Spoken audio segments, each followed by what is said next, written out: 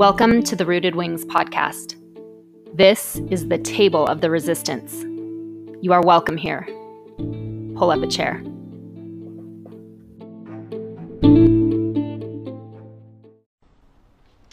Hey, Rooted Wings community. Hope everyone is doing very well. I am just about to bring on two guests tonight, and I am so honored to bring them on. I'm going to be bringing on Josh and his wife, Brittany Satley. Josh has been a firefighter, paramedic up in LA County, Beverly Hills for a long time. And his wife has stood by him through schooling and raising babies. And LA County just hit a mandate deadline on October 1st. And it deeply affected Josh and Brittany. And so I am going to be bringing them on to share with you what this has been like and what it looks like on the ground in LA right now. So I am going to bring him on with his wife, Brittany. Give me 1 minute. Yeah. Hey, thank you so much for joining us, this community tonight. I know that things have been pretty intense up in LA, and I just want to open up this forum to really let you guys share your story and what's happening, what you're seeing, and how you got to this very unexpected place up in Beverly Hills. So before we go into everything that's going on, I would love for you guys to just in a nutshell give us your story. You are married with some babies, so why don't we open up there? Okay, I'll do the best I can. Me and Brittany, we've been married for 18 years in January. We've had quite a past, I guess, of getting to the point that we're at now. We have 4 beautiful children, 14, 12, 9, and 7. When we first met, I wasn't a firefighter yet. We were kind of working towards that, but I needed a job with benefits and stuff, so we got into construction. So like a lot of firefighters, I got into the trades, and we started working so, we could support ourselves and have benefits and stuff. From there, I remember we had an opportunity. We were in church, and one of these individuals we go to church with, he was a fire chief at Norco at the time. And we kind of saw the writing on the wall with the construction in 2008. And we were, it was a little bit before that, but you can kind of see, I think it was 2006, and you can kind of see like, okay, they can't keep up forever. And I wasn't super happy doing that. And I wanted to be a firefighter for, a lot of different reasons. And I guess we can get that later, but we talked to this chief, and he looked at both of us and he said, hey, Anaheim's hiring and they're paying like $100,000 a year. And both of our eyes got about this big. And Brittany looked at me and said, you're looking into that today. Yeah. So we went home and looked into it. And I remember we prayed about it, and we came up with our plan. We came up with our plan on what we were going to do. I was going to get my EMT. I did a 2-week EMT class up in San Jose area. So, we dove right into it. I quit my job. We dove right into it. We decided this is what we're going to do. We're going to make whatever sacrifices we had to do. We didn't list the house. We rented the house out, and we ended up, just when we say this, we ended up living in a trailer while we were going to paramedic school and while we were getting all our stuff done. So we were sacrificing a lot at the time to get this career that we knew was just going to be perfect. I wanted to help people. I grew up playing a lot of sports and doing community service with Boy Scouts. And so I enjoyed helping people. I enjoyed being a part of a team. And a friend's mom of mine was a nurse educator, and she one day told me, like, Josh, you would be a perfect firefighter. You got a great personality for it. You get to help people. You have a different schedule every day. So it was so appealing to me at the time. And then Brittany and I obviously knew there's so many other great benefits that come in the fire service. You get this fire family that supports you and loves you that we have come to really appreciate and love in these hard times. But at the time, it was just amazing. We loved it. And I remember I got my first fire job at an Indian casino down in Sequan in East County, San Diego. We were super excited. It was my first fire job. They were giving me the training I needed, and I was super happy. I remember I called Brittany one day after just like rolling hose, and the engineer who was training me was like, man, you got a really good knack for this. And I called her and I was like, I think I was born for this. I just loved it. I was so happy to do it. And then, fast forward a couple years, and I got my dream department. I never would have thought in a million years Beverly Hills would have hired me. But we tested there. I got a job there, and every day I would drive in, I just was in awe of this place. I actually got a job in Beverly Hills, and it was it was a love story with the department and with the city for, almost 11 years. I'll be 11 years, January 3rd, class of 11, my classmates, we love each other. And, it was like, it all changed. It all changed so quickly in August that I just can't believe that we got to this point where we're at now. I mean, after all the blood, sweat, tears and everything at that place. And I want to ask Brittany, when Josh was going through school and you're raising the babies, what was that like watching him go through that early part of his career? It was tough. When he was just started paramedic school, we just had our first baby. And so it was a good distraction for me because he was so busy. So I was focused on the baby and he was focused on medic school, and we tried to support each other as best we could. And then, we just worked it out, and it was tough, but we knew what it was going to be if we got through it. And it was going to be a great career, something he loved to do. I wanted him to enjoy going to work every day and look forward to it. And I knew he would love, I come from a family of police officers, so I knew he would love the camaraderie of the guys at work. And so we knew it would be worth that sacrifice in the end. What about your kids are old enough to be proud, right, of what you do and see you as a hero. So what do your kids think of Daddy being a firefighter? I think they think it's cool. They don't get like super excited like some kids. Maybe it's just like, oh yeah, Dad's a firefighter. We've been in the fire station plenty of times, but I know they love at our department. It was great at headquarters, which is the main station there on Rexford, for Thanksgiving. I worked a lot of Thanksgivings, Christmas and Christmas Eve, and we would have the families come in, and it was a big family. We'd have all the families come in. We'd have all this food donated. We would cook. And it was an amazing time. Honestly, we enjoyed those Thanksgivings more than we did like with the family, with the extended family. We loved it there just because the kids had this opportunity to slide down the fire pole, play with the other kids, see Dad at work. We would occasionally have to break away and go run a call or come back.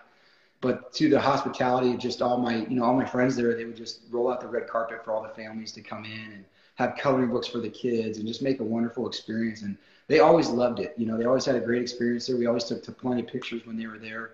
And I think they really, really loved it and enjoyed it. And, our son Knox, who is 9, would talk about, hey, one day I'm going to work with you there. Sorry. Don't make me cry yet. I'm sorry. Anyways, I'm sorry. It's been tough talking to them about what's happening with this, and it's something that I love so much. I know every other firefighter in the world feels the way I do about their job. Every single one. We're all proud to be firefighters and serve the community. We love it. And so it's a very, very tough position that we're all in, not just me, but everybody. Well, let's talk a little bit about where we're at with why you're in this situation now, because a lot of people get confused about what's coming down as far as mandates go. And a lot of this audience is outside of California. So there's I think let's just clear up what exactly happened to take you to the place that you are at right now. Sure. So the LA County health mandate that came down at the beginning of August. It was in accordance with the state mandate, but it was a little bit more restrictive, where basically it didn't really exclude very many groups, especially in our profession. It included everyone who was involved with patient care. And if you read the mandate, it also includes everybody who's involved with patient care. So that would mean the guys that would show up at the station to change the towels, right? That would mean the police officers. Anybody who touches a patient or is in contact with them has to be either vaccinated or they have to have one of two carve-outs. And the carve-out was the religious exemption, or it was going to be the medical exemption. At the time, we were having a lot of meetings with our chief. He would come upstairs and kind of fill us in, like, okay, yeah, we got a mandate coming September 30th. This is, he basically laid it out like that. In the beginning, he was telling us that there was only 2 religions that would even qualify for an exemption, and that was the Dutch Reformist and the Church of Christian Science. Later, obviously, we knew that wasn't necessarily the facts. And so we were asking constantly the chief in any meeting, like, hey, well, what's going to happen exactly? Like, what is the clear path here come October 1st? If we don't get the vaccine, like what's going to happen? And then and what about these religious exemptions? There was almost a feeling that there was a discouragement from even submitting them, because the association had a meet and confer with the city in early September. And at that meeting, they asked a lot of these questions, and I just remember they were very frustrated because they weren't getting very many answers, and they weren't really being forthcoming with what they were going to do. Our association went in with good faith. They fought as hard as they could and did the best job that they could with what they were given. But still, we didn't really receive any clear direction.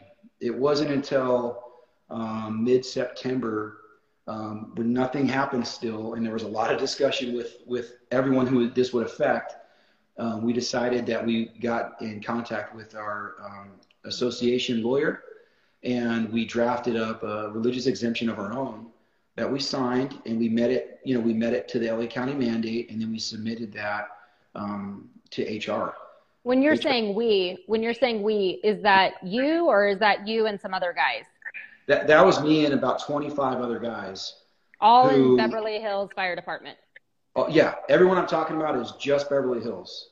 We're just speaking about just Beverly Hills. I can't speak to the other departments. And we created. So you get this executive order. It hits August 5th, but then you must be fully injected by October 1st or have an exemption.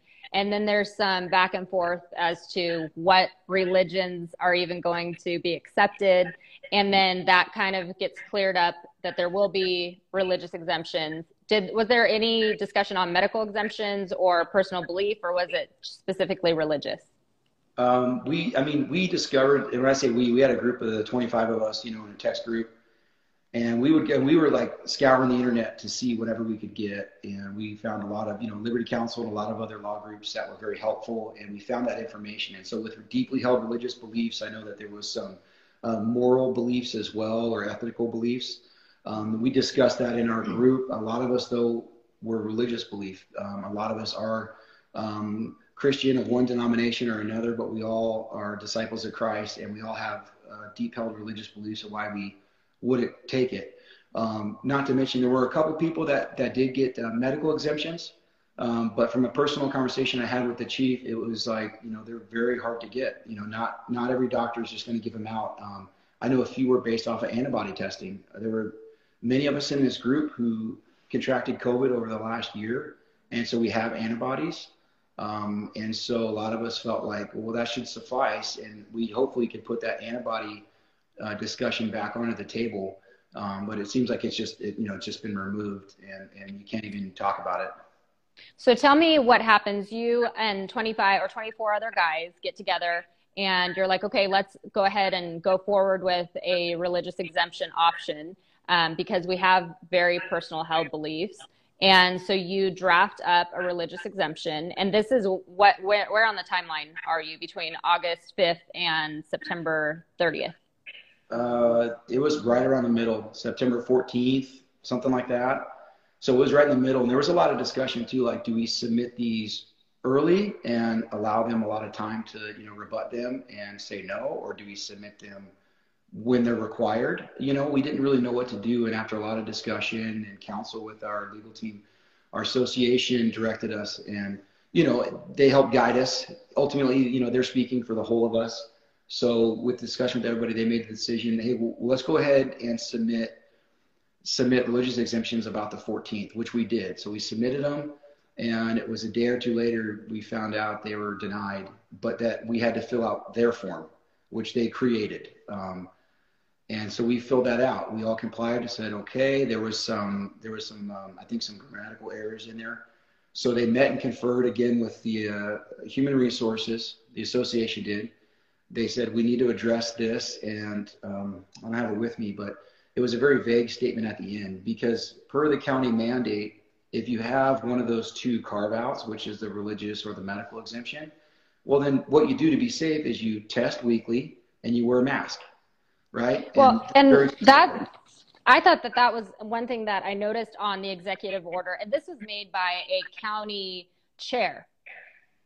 This is where this executive order is coming from, which I find fascinating, that they have the power to demand this.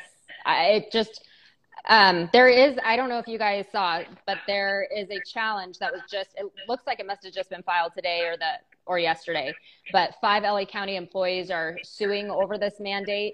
And what they're alleging is that this is a complete overreach of power by a county official, and that the county must consider and offer reasonable accommodations as a middle ground between individual freedoms and collective rights, which seems simple enough. Like that seems very straightforward and simple. But even on this executive order that's made by the chair of the County of LA, she says that they must provide proof of the injection or that's key, or submit to at least weekly testing. So at this point, you filed your religious exemption. You are, per this order, there's nothing that you're doing that should disqualify you from keeping your job. And just like it says, okay, you have to submit to at least weekly testing. It doesn't seem like you are having any problem with that. But where does this all start to go very wrong very quickly? It seemed like it was this last week. When we submitted our religious exemptions, they said, okay, well, that's fine, but you have to have a meeting with us now. And it was a straight interrogation. It was with the head of HR.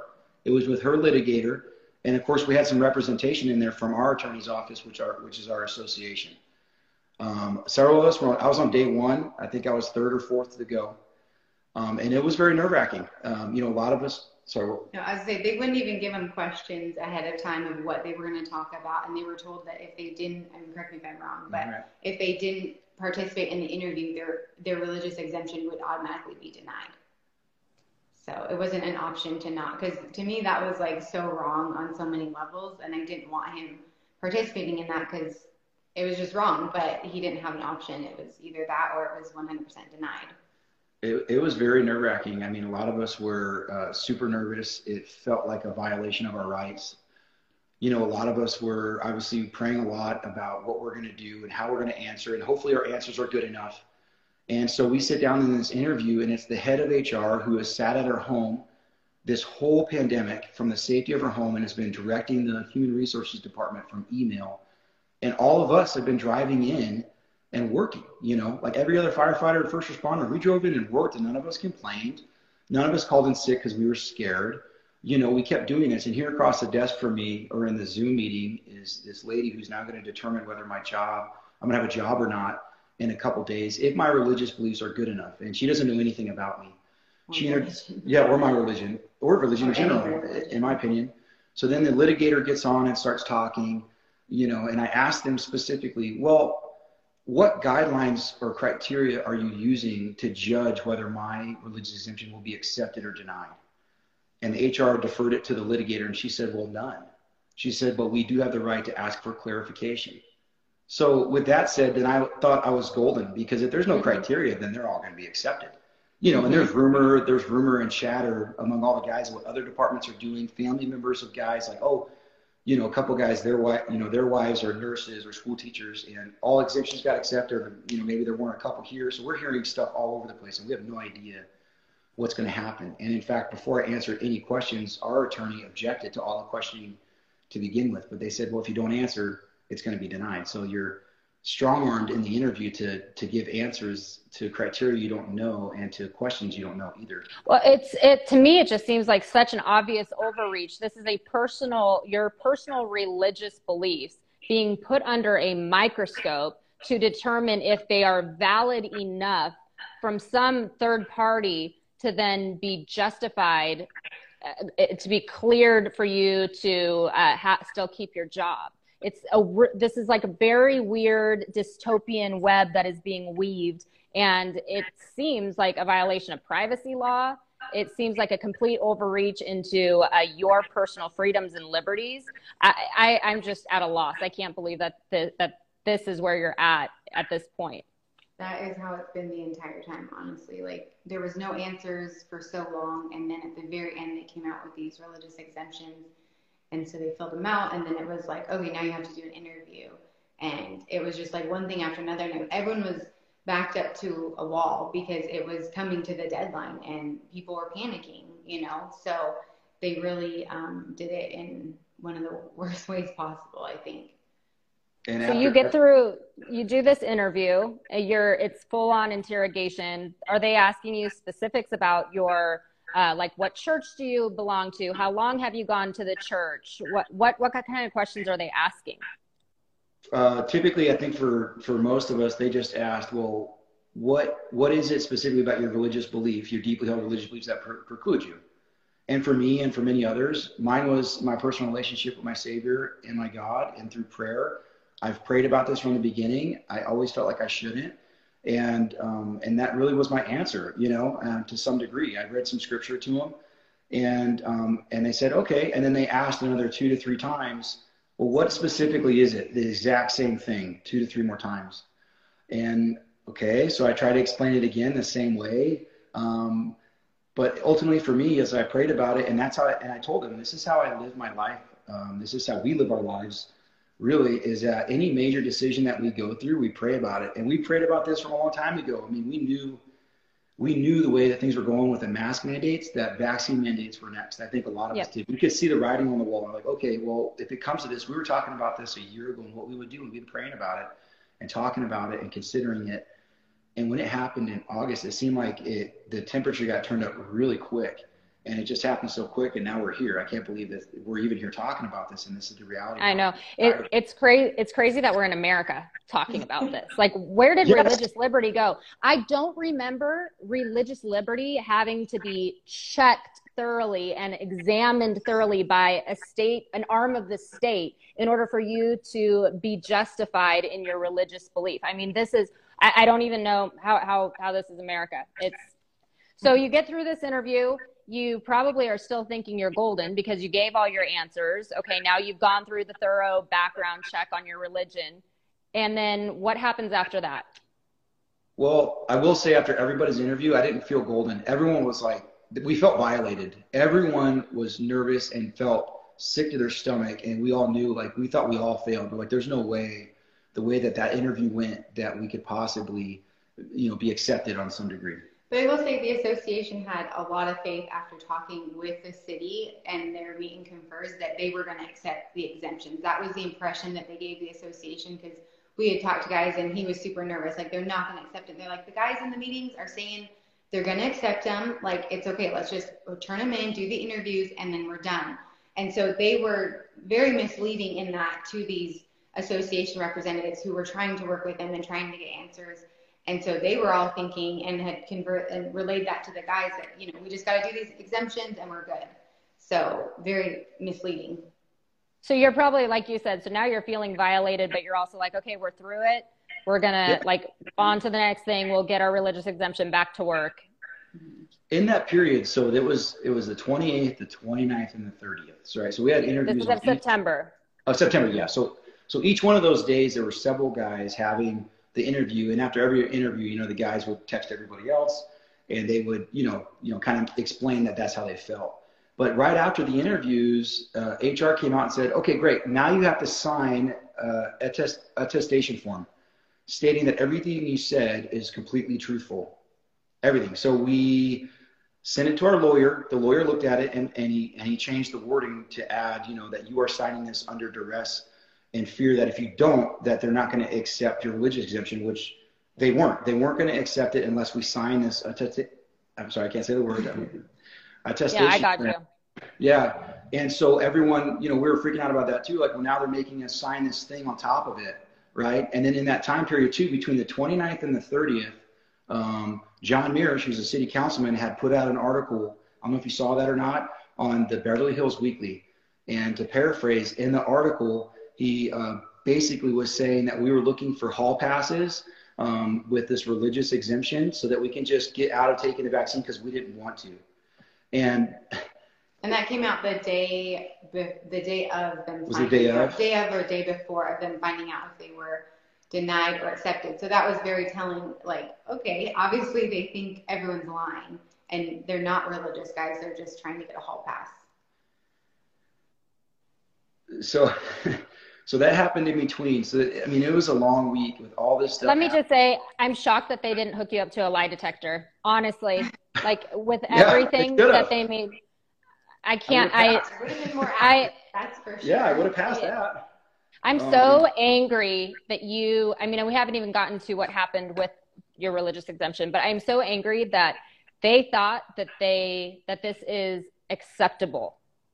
This is so absolutely mad that like I said earlier, I can't believe that this is America and we're talking like this is what you have to go through in order to prove that you have a deeply held religious belief. This is absolute madness. And then the gaslighting on top of it for he's a county member or city council member. John Mirish is a city councilman and former mayor. So for him to then go on and then to just gaslight what you guys truly have deeply held religious, and I know that because I've listened to you speak on this, you have a truly deeply held religious belief, but for a representative of the state, an elected official, to go on and to bash you and to act as if he knows you personally and to say that this is just you trying to get out of an injection is so wrong. And I will be dropping his name below in the comments so that people can let him know how wrong that is, because this is unacceptable. And it is time that we start swinging back. We can no longer stand by and just think this is all going to get better if we don't engage. This is absolutely wrong and insane. Okay, so you get through everything. He puts out his hit piece on you guys. And you're about to hear if the religious exemptions have been accepted. There are 25 of you at this point who have filed for a religious exemption.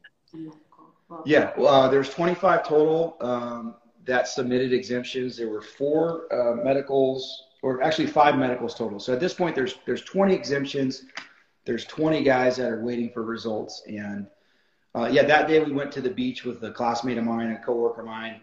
And we met up with another family there. We knew it was going to be a hard day. We just wanted to be together and support each other. We wanted to be there for each other for the results. So we were waiting all day. You know, pins and needles. We all knew what was our futures were hanging in the balance. And so the day's going on, and we're constantly checking our emails, and it's all we can talk about. Obviously, it's all we talked about since the beginning of this thing for over a month, and stressed about and worried about. So we went out to dinner, and it wasn't until later that night, about 8:30.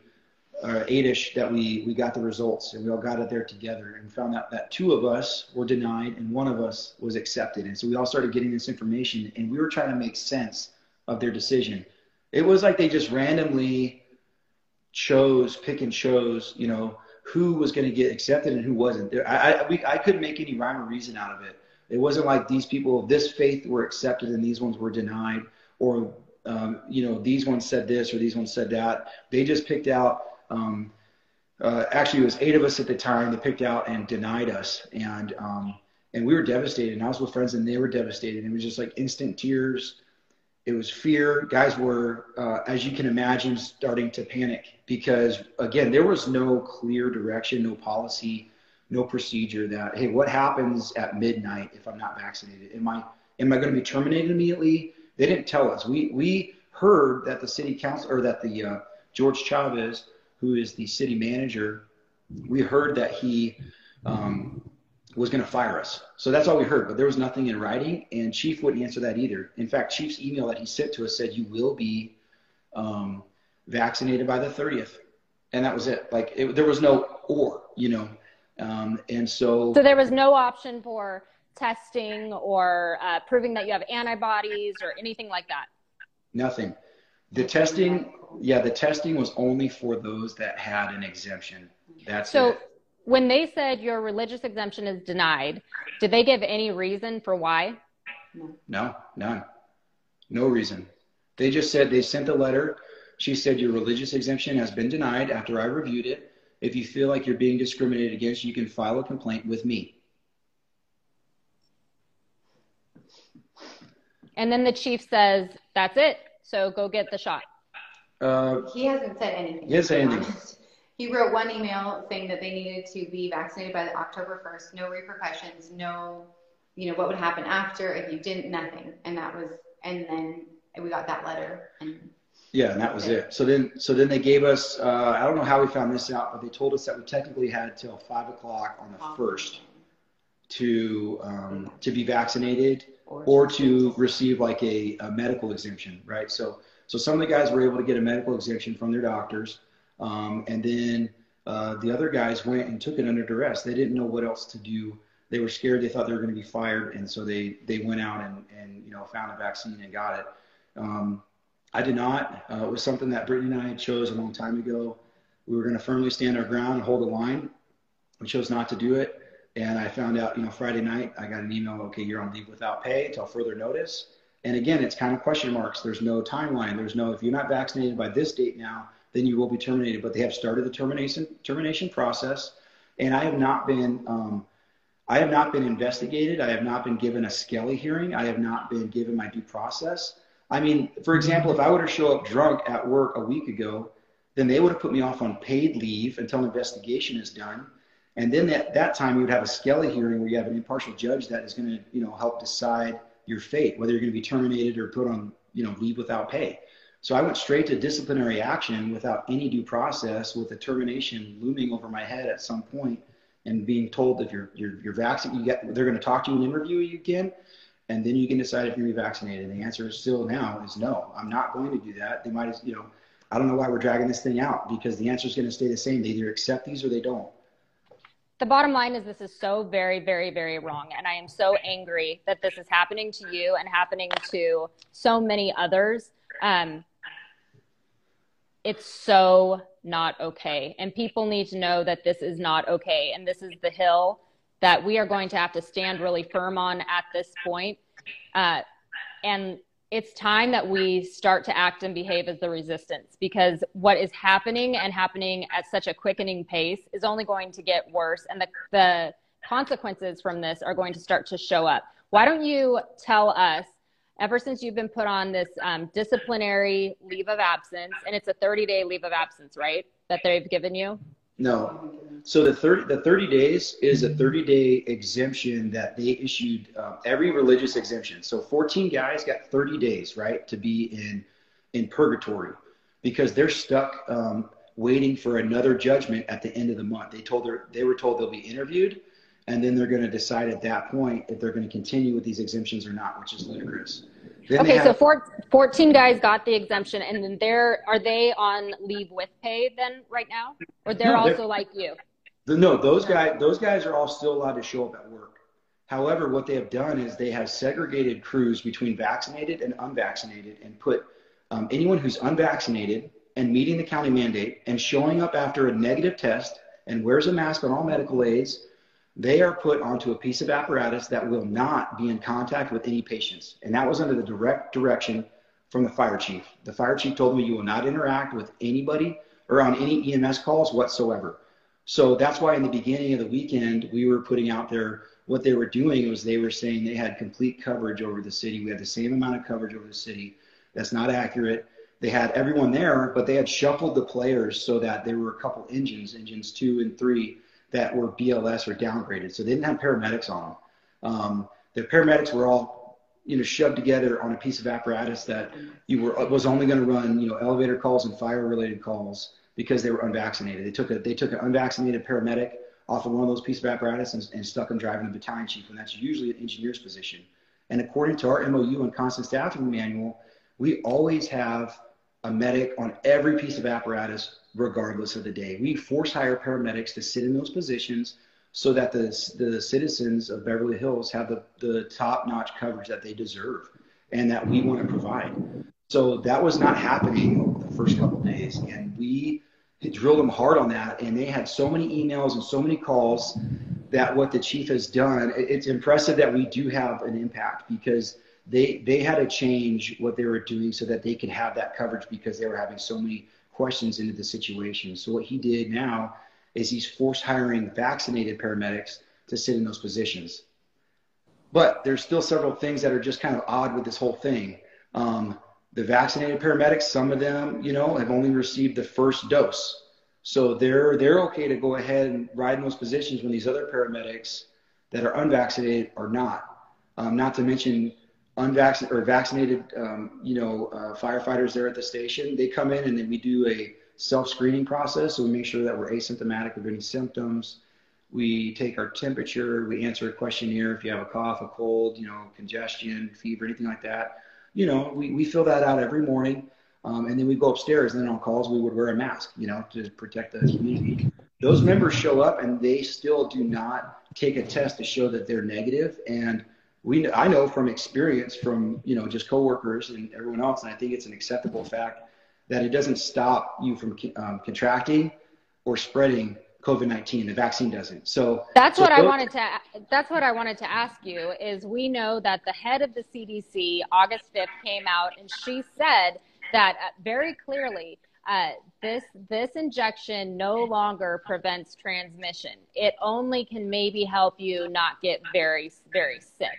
So my question is, this whole mandate, what is the reason they're giving to provide safety for the face-to-face contact? Why are they saying that this injection is necessary? Because if they're saying it's to prevent any transmission, that doesn't line up with the science, because the science clearly says that it doesn't to prevent the dissemination of this virus. So what are they telling you? Why is this injection so very necessary that they're willing to move around all the players and create very unsafe environments under the guise of safety?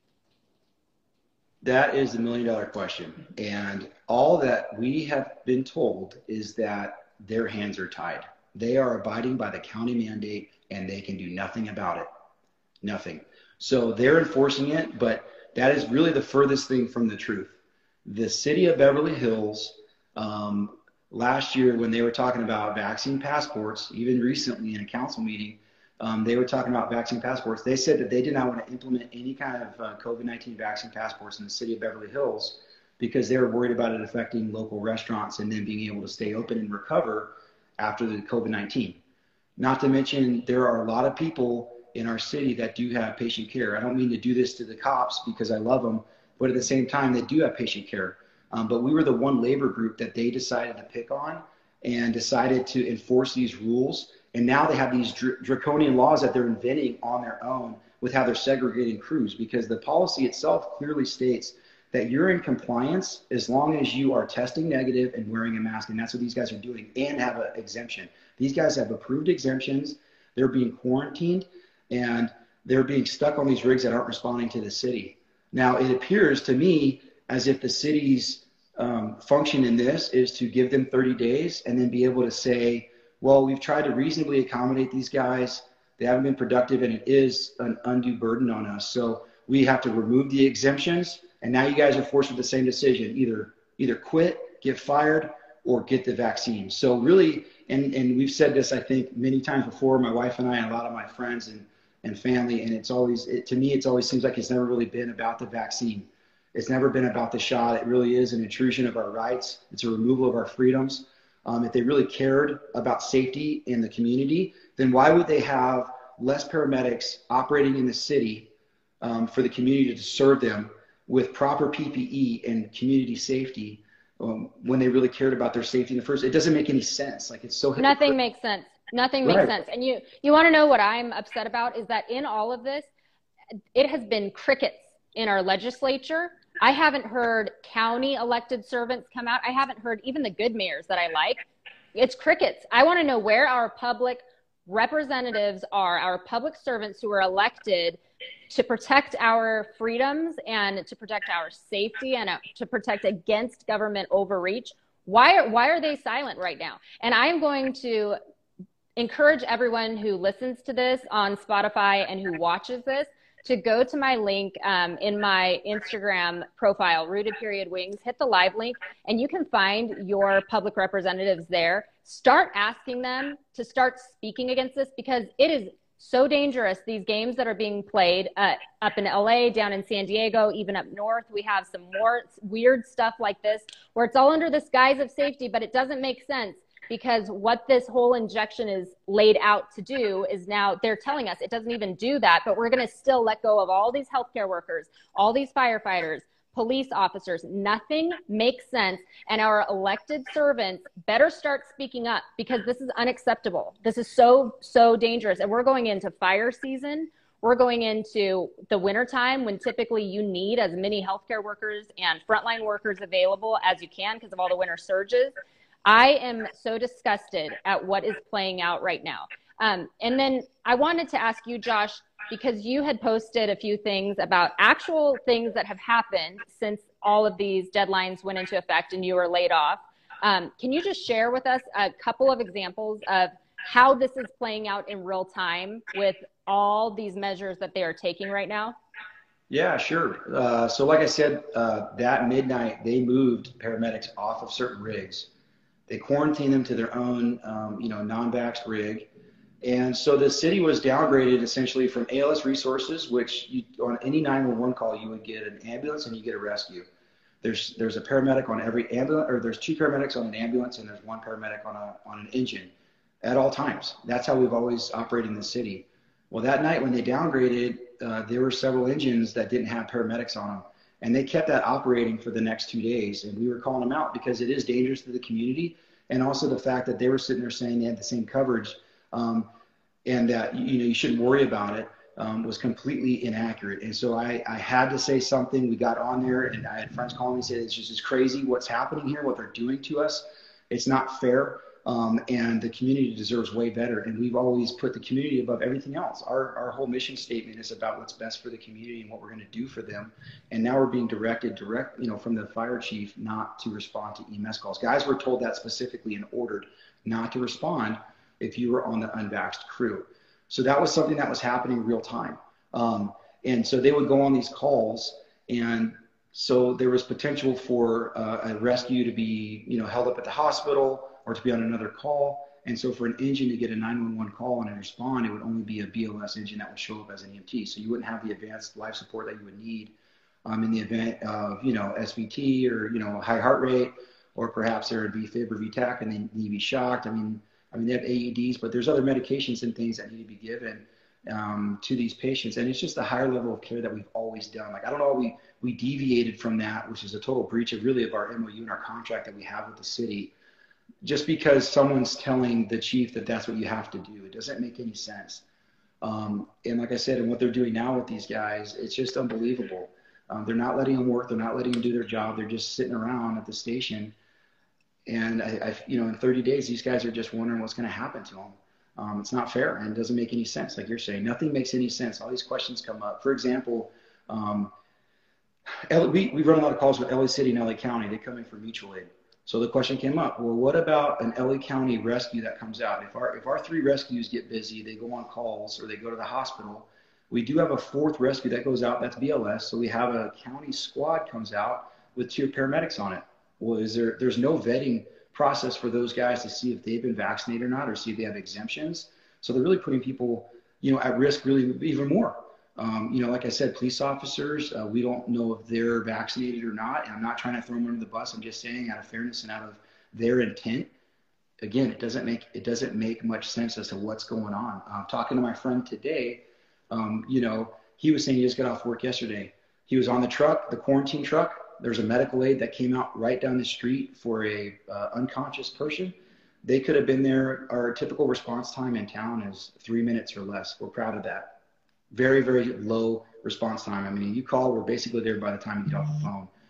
They stayed in quarters, and a rescue and engine from a couple miles north had to come down. So there was a delayed response time because they weren't allowed to respond when the best thing for the patient would have been anybody there. It doesn't really matter at this point. Yeah, get there as fast as you can. Like, I don't understand what community member honestly would care.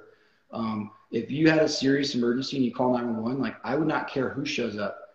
Send me a paramedic is who I want. I don't care what their vaccination status. To me, it's really as irrelevant as if you're left-handed or right-handed. Like, does it matter? No, it doesn't. We want a guy here that's going to help us now. And we take precautions to make sure we don't put people at risk. And there is nothing to show that we have put anybody in the past at risk or we got anybody sick. Like, there's no evidence of that whatsoever. And of course, we would never want that. Well, there's no evidence of that. There's no longer any evidence that this injection even prevents the transmission. So you are being told your religion isn't good enough. Your religion isn't good enough to give you an exemption under our interrogation. So we are going to mandate that you get an injection that doesn't prevent the dissemination in order to protect society, even though we can't even prove that you would put the society at risk. So we're going to put you on leave of absence unpaid. People better start to wake up. People better wake up. What is happening right now is unconscionable, and it is so evil and so wrong. And I always say, if it doesn't make sense, then there's something beneath it that makes sense. And that's where we're at right now. People need to start asking really hard questions, and our elected servants better start asking really hard questions and pushing back against this, because they're putting all of us at risk.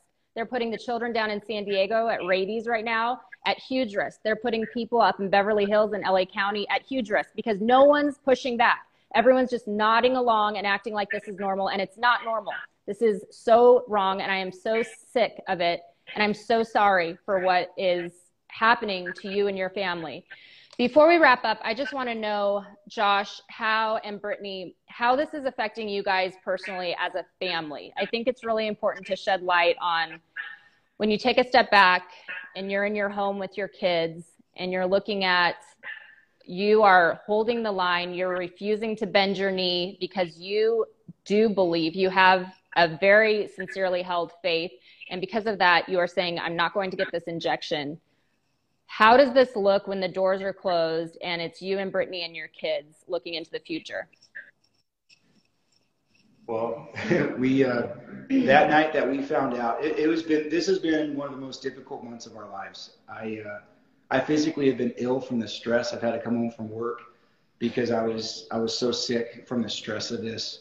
My wife and I have shed many tears over this over the last month, and there's nothing else we can discuss. It is our constant discussion. So we know our kids have caught wind of it.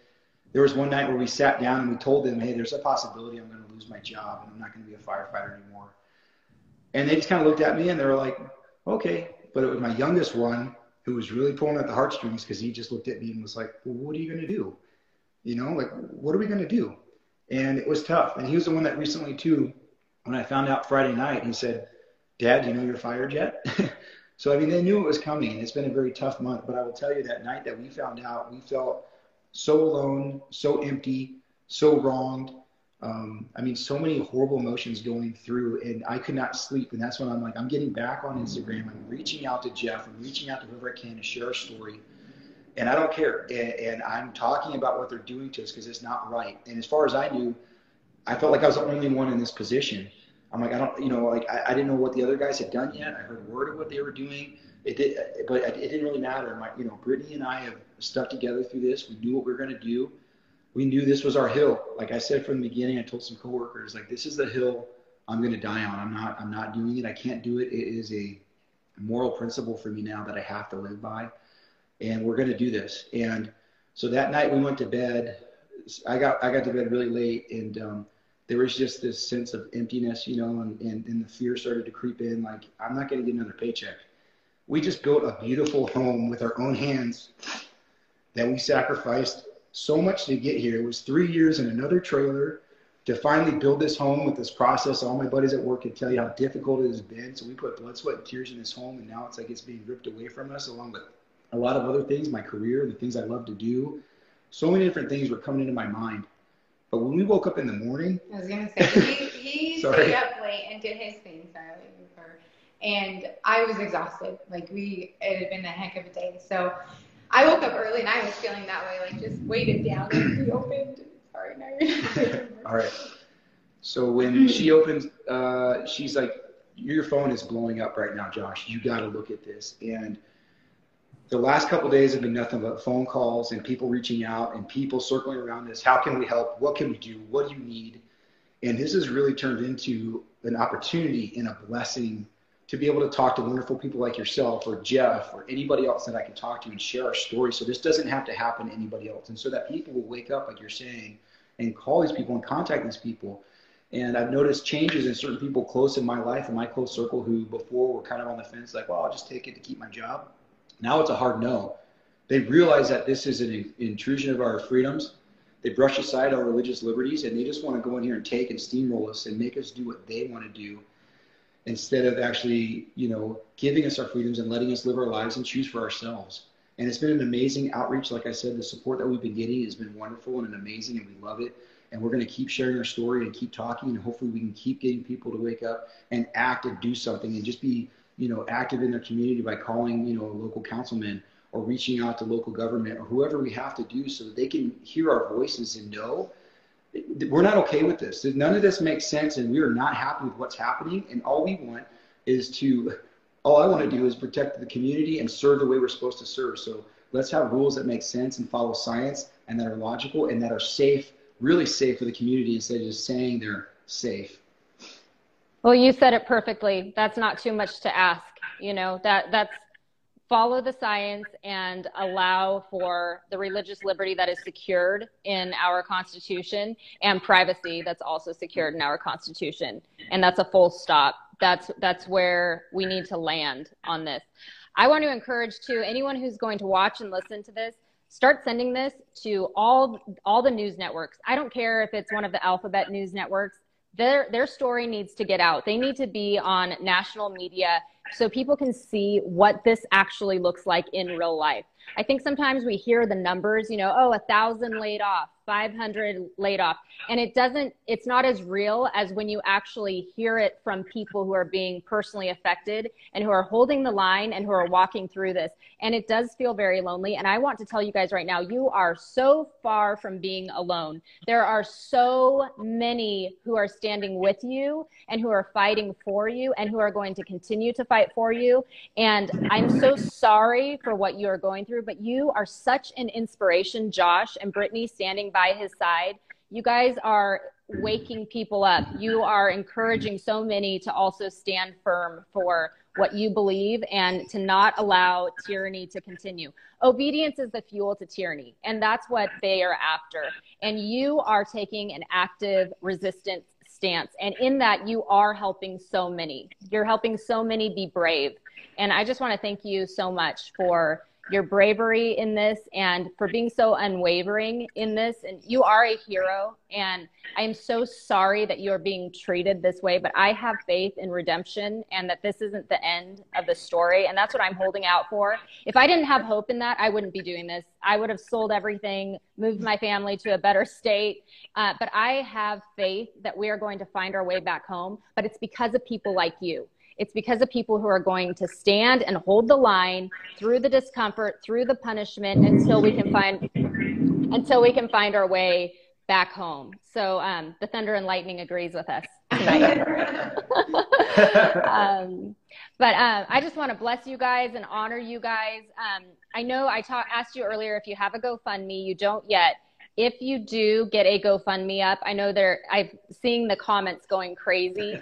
People want to support you. So this isn't the last time I want to chat with you both to see how this plays out. But if you get a GoFundMe or anything like that set up, will you please text me so that I can share it with the audience? Absolutely. Yeah, sure. We'll do that. And how can people follow your journey? They can just follow me on Instagram, JSAT30, JSATT30. And I'm going to be posting, I'm going to continue to post on there, trying to expose what they're doing to help protect my friends and my family there so they don't have to go through the same fate that I'm going through right now. We have a big rally tomorrow in Beverly Hills, right in front of City Hall on Rexford, right in front of the fire station too. I mean, they're all right connected right there from 10 o'clock to noon. We're hoping to get a really big turnout. So if you can make it, please come down and support us. Support my brothers, support the fellow firefighters. Again, it's not just for us. It's for teachers, it's for our kids, it's for anybody who they're trying to force against their will and take away our freedoms. That's what this is all about. This is just about our freedoms in fighting against tyranny. And we just want to get out there and share that message. And this is going to be a very peaceful, fun rally. Bring your kids. We're bringing our kids. We're going to be there just talking with the community and talking with you guys. And please come out and meet us. We'd be happy to meet you and share stories and swap phone numbers or whatever we can do to support. Any way I can support you. Any way I can support your fire department, your firehouse, whatever you need, you let me know too. You can reach out to me, message me. My email is on my Instagram. Sorry, Brittany has been my manager with Instagram, so I know but yeah, reach out, please. And I've been trying to respond to everybody and just share them my heartfelt thank you for your support. Thank you too for putting us on here and just allowing us to share our story and get our message out to so many people. This has been a wonderful opportunity. Thank you very much. Thank you guys so much for coming on. And because I saw this in the comments, I'm going to say it right now. Venmo is a great way to go. So what I want you guys to do is text me after this, give me your Venmo, unless you know it right now, because then you can say it and I can put it on Spotify. Do you have a Venmo? I do. I'll send it to you. Okay, so I'm going to put that in there because I know people they're chomping at the bit right now. They're like, I want to send them something. I want to support them. So I will post that below in the comments. And then if you guys want to donate to this amazing family, then that will be a great option through Venmo. And then the event is tomorrow, which is Tuesday, October 5th. I'll put all the details in my caption below as well. And again, you guys, you are heroes. You're doing the hard work, but the necessary work. I really believe we're going to find our way home because of the resistance. We're not going to find it by being obedient and bending our knees. You are so amazing, Josh. You inspire so many. You inspire me. Brittany, you're incredible standing by his side. You really are. Behind every good man, there's a really, really good woman. So Literally. thank you both. Yeah, literally. Josh, before I leave, I want to give you the last words to just throw some fire under people, to encourage them and to stiffen their spine, to be the necessary resistance, and then we will say goodbye. We try to play by the rules. We submitted exemptions, and look where that's gotten us. They pushed our religious liberties aside, and they're just trying to force their will on us. Like I said before, this is the hill to die on. Stand by your morals, stand by your convictions, and don't regret the decision of just caving and giving in. Don't do it. Standing up for what is right is hard, and it's really, really tough, but I have a sense of peace, and Brittany has a sense of peace that has been with us this whole time about this decision. There is a peace and a clarity that comes with making the right decision. Like I said, it doesn't make it easy. There's going to be tears. You're going to feel sick. You're going to get sick. But at the same time, there is a sense of peace at the end. That is the light at the end of the tunnel, is the peace. I can live peacefully. I can live with my decisions. I know what I'm doing is right. I know I'm being guided in the right direction. And follow that. Follow your heart. Be prayerful and listen to the clarity that you're going to get. That is God's answer to you of what you need to do. And it is the right thing to stand up to this and stand up for all of our rights. It's not just for us. This is for future generations. This is for my children. This is for your children. And we have to stop this now. It started with the masks. Now we're doing vaccines. What's next? What's around the next corner? You can completely disagree with me about vaccines, but this really is about freedom. What is next that you're not going to agree with? Because at some point, you're not going to be okay with this. You need to realize that's what's happening, and open your eyes, and please, please say something, do something. Let's start the conversation. We can start there, and then we can take action. Thank you very much again for your time and for this platform. Brittany and I, very grateful that you gave this opportunity. And I want to thank everybody out there who's been supporting us and putting their arms around us, literally and figuratively, and anybody who wants to support us too. It's been very difficult and humbling for me as a provider of my family to be gracious enough to accept any give outs or anything that I feel like is a give out. I'm going to be very gracious. And if you do want to help the cause, it's just going to enable us to stick around in California longer and keep our house and all these different kinds of things at least a little bit longer, so we can stay in this fight. I want to stay in this fight as long as I possibly can and be here, be in California, and do everything that we possibly can to help. Thank you. Thank you both so much. I'm going to put your Venmo in the caption below, so go check that out if you're on Spotify, YouTube, or on Instagram. It's going to be down there along with all the event info. And then we are going to be keeping up with you to see how this whole thing plays out. But keep holding the line, both of you, and thank you so much for being American heroes. Thank you. We'll see you guys. Bye.